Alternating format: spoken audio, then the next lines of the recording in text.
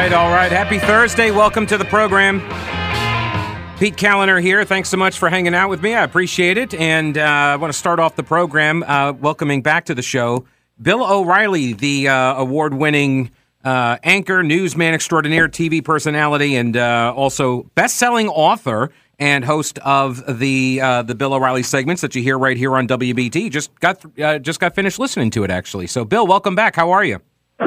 Hey, Pete, how you doing? Hey, I'm doing all right. So another book in the Killing series. Is this the 12th book in the series?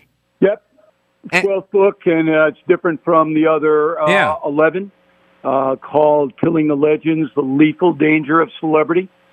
And it's about three men who changed the culture of America.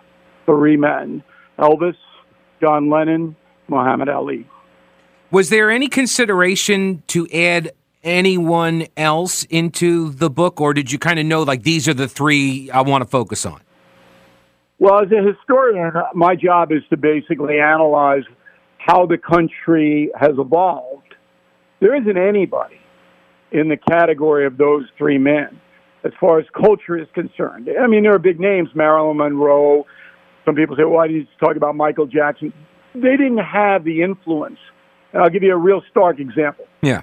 Elvis Presley, mid-50s, America, conformity society, Dwight Eisenhower, post-World War II. Everybody looked the same, sound the same, did the same, haircuts were the same. Elvis Presley, Tupelo, Mississippi, shows up on the Ed Sullivan Show and changes the entire culture in 6 minutes. Sings Hound Dog. Pastors say he's an agent of Satan, burn his records.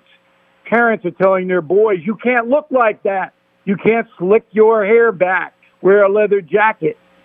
And so our society starts to bubble with dissent. And who wins? Elvis wins. A kid from Mississippi changes everything. Yeah. Same thing with Lennon and the Beatles. Same thing with Muhammad Ali. And so do you want to give a thumbnail breakdown on Lennon and Ali as well? Okay. So 64, the Beatles come over from Britain, and again, Ed Sullivan Show.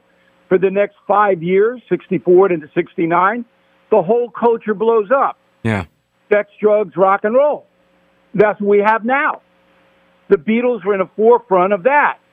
Magical Mystery Tour, Sgt. Pepper, John Lennon, and Paul McCartney, the face of the Beatles. Lennon comes to America. Ali, next to Dr. Martin Luther King, was the most powerful civil rights agent in the country at the same time in the 60s. And then what all three have together is they were all betrayed, and they all were crushed by their fame, destroyed by their fame. It's one of the sad similarities in all of the stories. First, I did not realize before I read it in the book that John Lennon was addicted to heroin. I didn't know that. I guess I bought the myth that the Beatles broke up because of Yoko Ono, but that doesn't seem to be the case. I mean, I'm sure it didn't help, but that doesn't seem to be the case. No, that's why I write these books, Pete. Yeah. Because people think they know about history, and they don't. So John Lennon gets isolated after he meets Yoko Ono and becomes a heroin addict. What? How could that happen? And that is really the underscore of why the Beatles broke up, because he was such a different person, Lennon. Yeah. And the other three couldn't handle it. So, when I write these books, obviously the Killing series is the most successful nonfiction book series of all time. It's to give people information, but also these books are entertaining to read. They fly by. Oh, yeah. Yeah. And, and these are obviously cultural figures, and as you mentioned, it's sort of a departure from the other subjects that you've covered in that way, and that these stories are stories that, people know the people, they know of the people, but they don't know some of these stories. And that similar thread through the stories of this, the sycophants that are surrounding these people, the hangers-on, family members, and it's in Hollywood, it's in sports, and you see it even today, right? With that fame. What's the latest one with Britney Spears, right? Like these people get insulated because of the fame, and then one of the things, and maybe you can answer this, like how they turn over control of their lives to these other people, and these other folks are making all sorts of decisions. Why do they do that? Why do the famous people do that? Just because they can? No, I think that they're in pain. And if you are famous in this country, you have a target on your back. It's a blood sport. Americans like to see famous people get hammered. I don't know why, but it's true. Not everybody, but, go on social media, read some of the garbage that's on there. But it is a tremendous weight when you can't go out of the house. Elvis Presley couldn't go anywhere. Lennon couldn't go anywhere. Ali was a little bit different, a little more gregarious. But then it becomes such a weight that they go, you do it. So Lennon, he didn't want it. He goes, Yoko Ono, you do it. You control it. Ali to Herbert Mohammed, who was his manager, the Nation of Islam, took almost all of his money. Ali goes, no, you handle it. And Elvis did that with Tom Parker. And it's a weakness. Strong people wouldn't do that. But celebrity breaks people down. And the cautionary tale here is it's not just in entertainment and sports, it's in politics too. Both Trump and Biden have been adversely affected by their celebrity. There's no doubt they have. I didn't bring the politics into the book, but certainly you'll see if you are world famous and people are out to get you, your life changes drastically. Yeah, I thought it was also interesting. You mentioned Ali, that some of the details from the Thriller in Manila, that it was so hot. You talk about why it was so hot, but also that, to mention politics, this was a fight that was organized as a distraction for political purposes for the domestic audience. And Marcos, right, trying to keep people's attention off of just like the crumbling state of their country. Same thing happened in Africa, in Zaire, when he fought Foreman, Ali. That's some of the best writing, Pete, I've done in my career. The first 8 pages of the Ali section in Killing the Legends. That fight almost killed Ali. Yeah. And there's no doubt about it. And Joe Frazier as well. And yet, 4 months later, against the advice of the doctor, Ferdy Pacheco, there's Ali in the ring again because that's what the Nation of Islam wanted. And it's harrowing. Now you say, yeah, well, it's Ali's fault. He did it. You're right. These guys aren't victims. They did what they did, but they were betrayed. There's no doubt about it. Yeah. And you mentioned at the end of the book also that the purpose is not to cast judgment on these people. I want to ask you about that. We're going to check on our traffic and weather real quick, though. I'm talking with Bill O'Reilly. The name of the book is Killing the Legends, The Lethal Danger of Celebrity. We'll have more with Bill O'Reilly in a moment. News Talk 1110, 99.3 WBT. Bill O'Reilly is the host of the No Spin News broadcast, weekday nights, 8 till 11 on the First TV, a new media network that's available across digital platforms. He's also the host of the O'Reilly Update, heard weekdays on more than 225 radio stations across America, including WBT. He's the best-selling nonfiction series author, 12 books so far, nearly 19 million books in print. The latest is Killing the Legends, The Lethal Danger of Celebrity.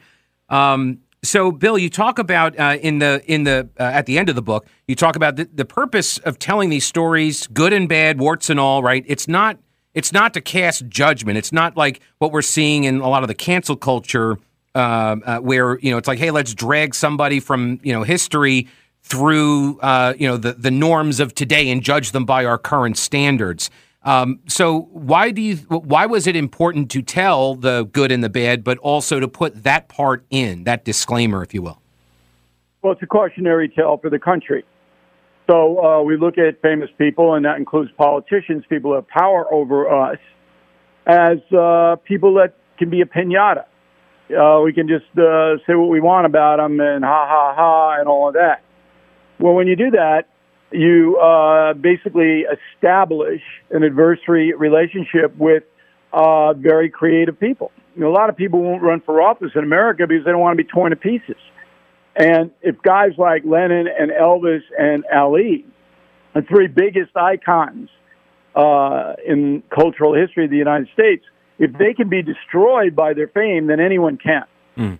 And so there is a big cautionary tale here that we should look at celebrity power in a different way in America. I don't think it'll happen, but that's the arch behind the book. Yeah.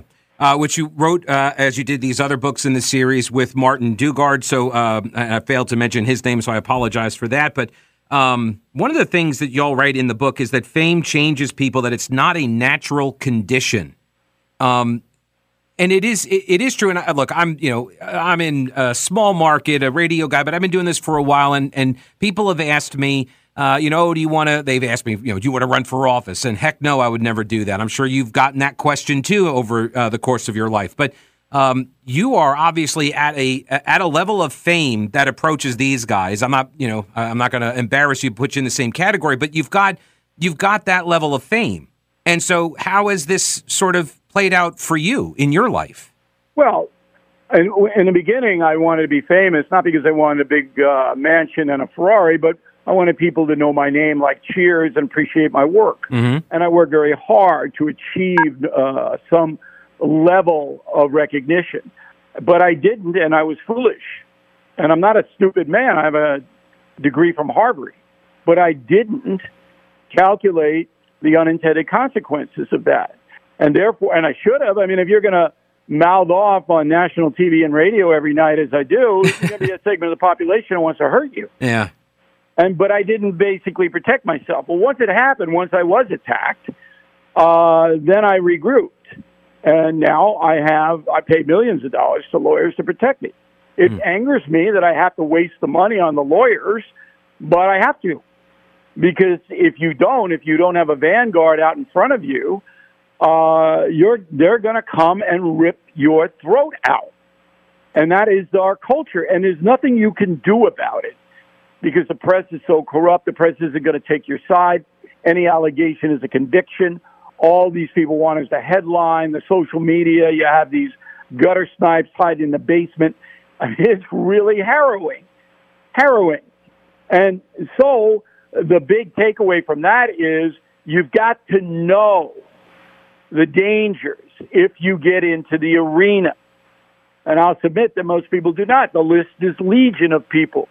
From Marilyn Monroe, John Belushi, Amy Winehouse, Prince, Michael Jackson, on and on and on and on. Yeah, because they got crushed. And there's an element, and you talk about this also in the book, that this self-destruction that occurs. And I wonder if is it because you get famous, so then everything is available to you, and you get people that are surround you that just tell you yes, yes, yes, do these self-destructive things. And I thought it was interesting in one of the in the story about the Frazier fight that Frazier became estranged from his trainer because it sounded like because the trainer said, Ali's going to kill you. You're about dead. And so they stopped the fight and maybe saved his life. Right. And that's what was the moral there is that he saved the guy's life, but then they became estranged. Yeah. Frazier would have gone blind had he answered the bell for the 15th. Yeah. Elvis was self-destructive. And I don't know why. I mean, I'm not a psychiatrist. He didn't have a real strong educational background or family background. His father was there, but his father was ripping him off too. And then Elvis, if you look at him in 1967 in the NBC comeback special, which anybody can Google, I mean, the guy's in his prime, magnificent entertainer. 10 years later, is this the same human being? Mm-hmm. And Presley had to know it.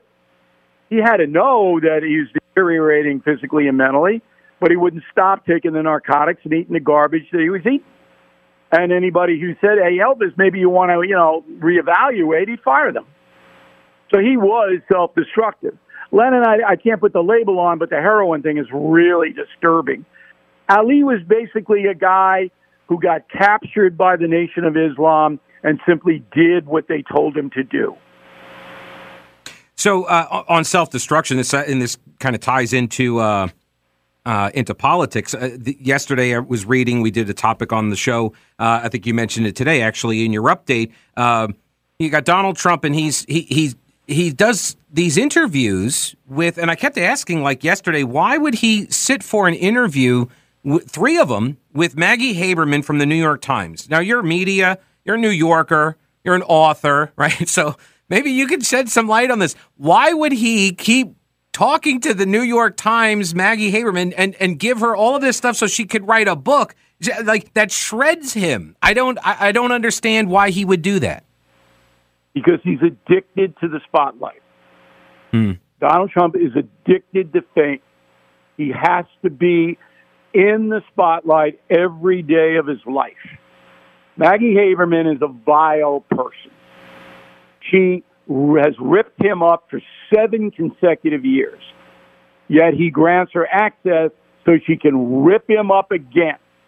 He did the same thing with Bob Woodward. And the reason is Haberman works for the New York Times, Woodward works for the Washington Post. Trump wants the attention from those vehicles. So that's how Trump's celebrity and addiction to the fame, has hurt him. Yeah. And there's no question it has. Yeah, I was reading somebody, Kurt Schlichter over at Town Hall, and he's saying he still believes in the credibility of those institutions. He still wants he wants their approval, and I don't. Yeah, which is amazing to me, considering like he's the one who called them the enemy of the people. Why would you keep going back to them? But your explanation makes sense if there's an addiction to that level of stardom. And Ali was the same way. He had to know that the Nation of Islam was ripping him off like crazy. He had to. But he wanted the approval of Elijah Muhammad and then his son Herbert Muhammad, who was his manager. He wanted their approval. So he did what they told him to do. And it dissolved his brain. Yeah. His doctors are saying, you can't get in the ring and do that. Yet the Muslims would throw him in the ring, and there's Ali. Yeah. And he wound up with no money. Right, which was his biggest fear. You said in the book that was he didn't want to be a greeter at a casino like Joe Louis was. It's yeah. Yes, but he was not willing to go up against the Nation of Islam, and he would have had to have done that to break free. Yeah. So it's a complicated situation, but the bottom line is fame is unnatural. People most can't handle it, and it changes them for the worst in most cases. You can read about Ali and Elvis and John Lennon in Killing the Legends, The Lethal Danger of Celebrity. You can find it where any book is sold, basically, BillO'Reilly.com. Bill O'Reilly, thanks so much for your time, sir. We appreciate it. Good luck out on the book tour, too. Appreciate it. Thank you, Pete. Great interview. Hope we can talk again soon. Take care, sir.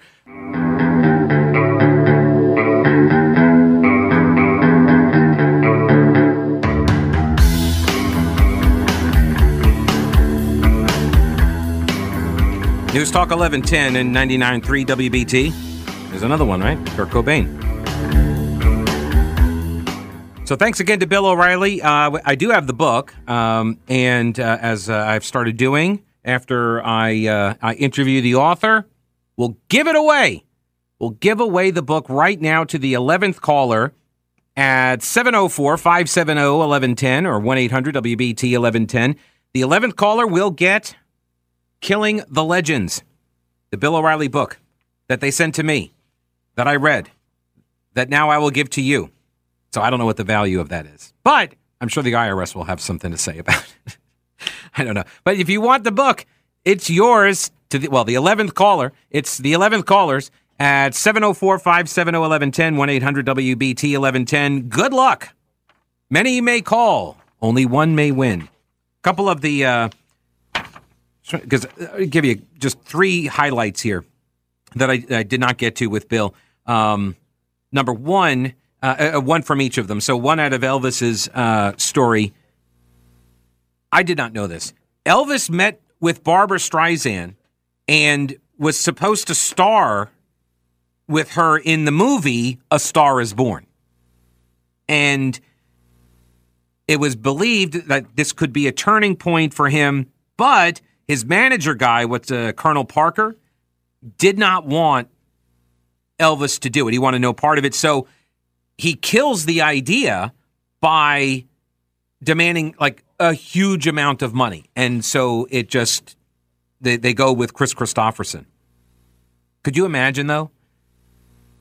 had Elvis done that role, and if he had still died as he did, like that, like, oh my gosh, they would be telling, like, that would be like prophetic and all of this stuff, right? So that was, I wasn't aware of that. Also, for John Lennon, I did not know that he apparently threatened to replace George Harrison with Eric Clapton.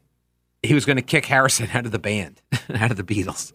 He was going to swap them out. And apparently they had such problems when they were recording Abbey Road, the Abbey Road sessions, whatever, like everybody afterwards, oh, there's going to be a reunion, a Beatles reunion. And O'Reilly and Dugard are like, never going to happen. It never could happen because there was such animosity among the guys. And apparently it was over John Lennon's heroin addiction that he hid from everybody, apparently. And then finally there was, on the Muhammad Ali story, his final fight was against a guy named Trevor Berbick.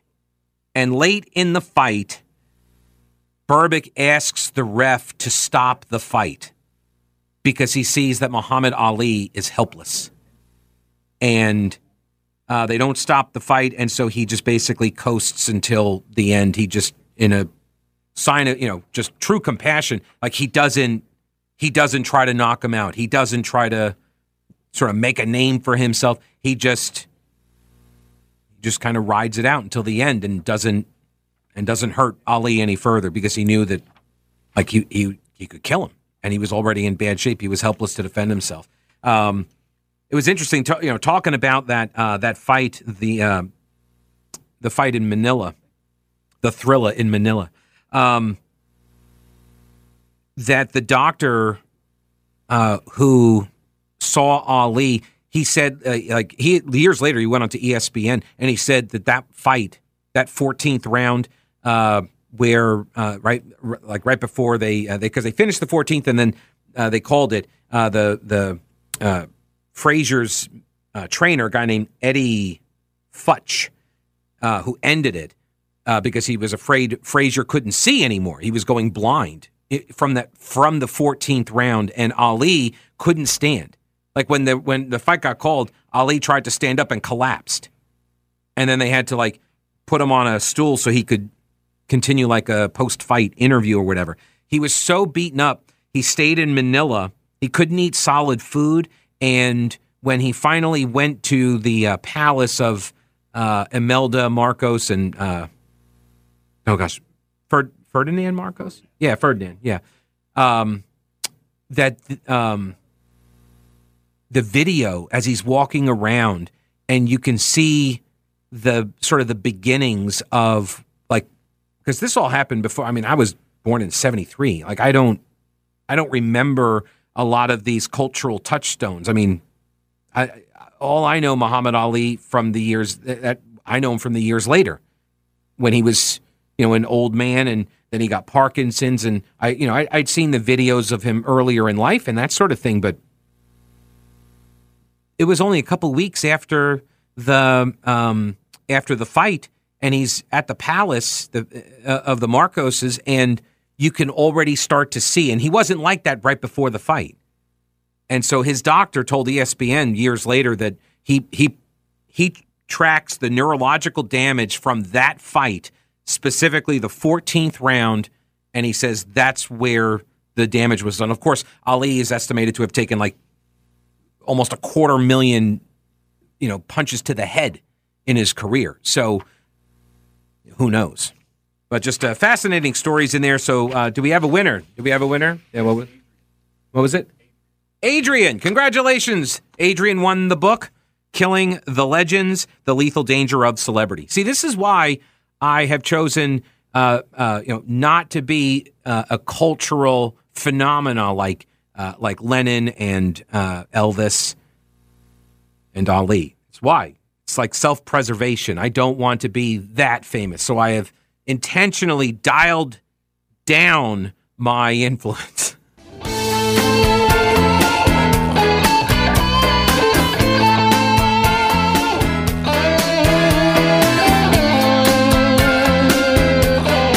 News Talk 1110, 99.3 WBT. Alrighty, so couple updates here on the weather. By the way, if you don't know, go to hurricanes.gov. It'll redirect you to the National Hurricane Center, NOAA, but hurricanes.gov. It's a great resource. Anybody can go there. I went over some of the supplies that you should have ready in case we lose power. But this is from the National Weather Service, that there is a danger of life-threatening storm surge through Friday along the coasts of northeast Florida, Georgia, and South Carolina. They're saying the hurricane Ian, which was downgraded to a tropical storm, but now it looks like it's going to pick up more strength over the water, and it's going to slam into Charleston. And so be wary of that. And the rain bands are obviously going to... I saw on the way into work, actually. I was driving in. I swear I saw an upside-down rainbow. Now, I couldn't tell because I was driving, and I did not want to wreck the car while trying to look at the rainbow, but it was around the sun. It was like... So I'm coming in from the west part of the city. I'm coming in on Wilkinson, and I look up, and you can see, like, the gray sky, like the bands of clouds and stuff are so spread out and whatever. It just looks like a whitish, grayish sky, and you see the sun behind it, and I could see like this rainbow that it looked like a smile, and I couldn't see if it went all the way around. And I got to the station, and it was already past. But I did think, like, I should probably try to take a picture of this, but then nobody would know, like, if I was trying to take the picture and I got into a car accident and died on the way into work, nobody would know that I was trying to get a picture of a rainbow. Of course, now that I say that, I probably would not want anybody to know that I died trying to get a picture of a rainbow. So probably it's best that it just worked out. So I'm just telling you the story. No picture to show for it. But I don't know. That's what it looked like to me. It looked like a rainbow ring around the sun, which is trying to kill us. Okay. Hurricane force winds are expected to cross South Carolina's coast beginning early Friday. Hurricane warning has been issued. Hurricane conditions are possible by tonight along the coasts of northeastern Florida and Georgia, where a hurricane watch is in effect. Preparation should be rushed to completion since tropical storm force winds will begin well before the center approaches the coast. Ongoing major to record river flooding. So major river flooding to near or to even record river flooding is going to continue across portions of central Florida with considerable flooding in northern Florida. Flash and urban flooding is expected across coastal portions of northeast Florida through Friday. Local significant flooding in southeastern Georgia, as well as eastern South Carolina. It's all expected through the end of this week. Also, a special shout out and thank you to all of the utility crews, all of the relief workers, everybody that has been dispatched or is on standby to go to Florida or to go to any of the affected areas. Thank you for all of the work that you guys do. Hurricane Ian, according to the Associated Press, left a path of destruction in southwest Florida, trapping people in flooded homes, damaging the roof of a hospital intensive care unit, and knocking out power to 2.5 million people as it dumped rain across the peninsula on Thursday. One of the strongest hurricanes to ever hit the U.S. I think it's like number 5 all time, they're saying. It threatened catastrophic flooding around the state. Tropical storm force winds extended outward up to 415 miles. 415 miles is like 665 kilometers. Look, people, we're not going to get onto the metric system if I don't give you these data points, if I don't give you both of the numbers. Anyway, the National Hurricane Center said Ian became a tropical storm over land early this morning, and it's expected to regain near hurricane strength after emerging over Atlantic waters near Kennedy Space Center later in the day. A stretch of the Gulf Coast remained inundated by ocean water. Severe and life-threatening storm surge inundation of 8 to 10 feet above ground level, along with destructive waves, is ongoing. In Port Charlotte, the storm surge flooded a hospital emergency room, and they moved everybody. It was like a medium-sized hospital. They moved everybody. It's like 4 floors, and they moved everybody up to the top 2. Ian's strength at landfall was a Category 4. tying it for, here it is, the fifth strongest hurricane when measured by wind speed. That's ever to strike the U.S. Storm surges as high as 6 feet or 2 meters. Look, again, it's just the system makes more sense. From a mathematical perspective, it makes more sense. The metric system does. And so 2 meters, 6 feet. Up to 30 centimeters of rain forecast for parts of northeast Florida, coastal Georgia, and the low country of South Carolina. So that's a foot. 30 centimeters is like a foot.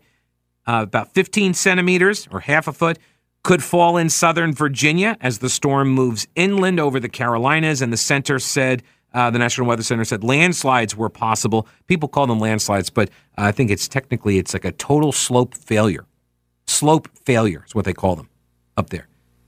Yeah, people, if you haven't spent, and I did not know this before I went up to the mountains and lived and worked up there for 8 years. This is a pretty common occurrence up there. There's a lot of slope failure up there. We become aware of it when it's like, oh my gosh, I-40 into Tennessee, blocked again. It's pretty regular. It's a pretty regular occurrence right there. But it happens all over the place. Sinkholes open up, sides of roads kind of slide off. Yeah, it's building up there is very difficult. And when the rains come in, as I mentioned yesterday, the rain comes in and you got mountains and the rain runs down the mountains and it gathers velocity and they become very powerful floods, and they'll wash out and wash away, structures or even whole towns that are in the valleys. It's pretty dangerous and gets very dangerous. The flash flooding up there, it gets very dangerous very quickly. So I know they're prepping for it, and it's one of the things they talk about, past hurricanes that, for the rest of the state, we just got rain, and up in the mountains, they got washed out. U.S. Coast Guard initiated a search and rescue mission for 23 people off the coast of Florida yesterday. There were no deaths reported in the U.S.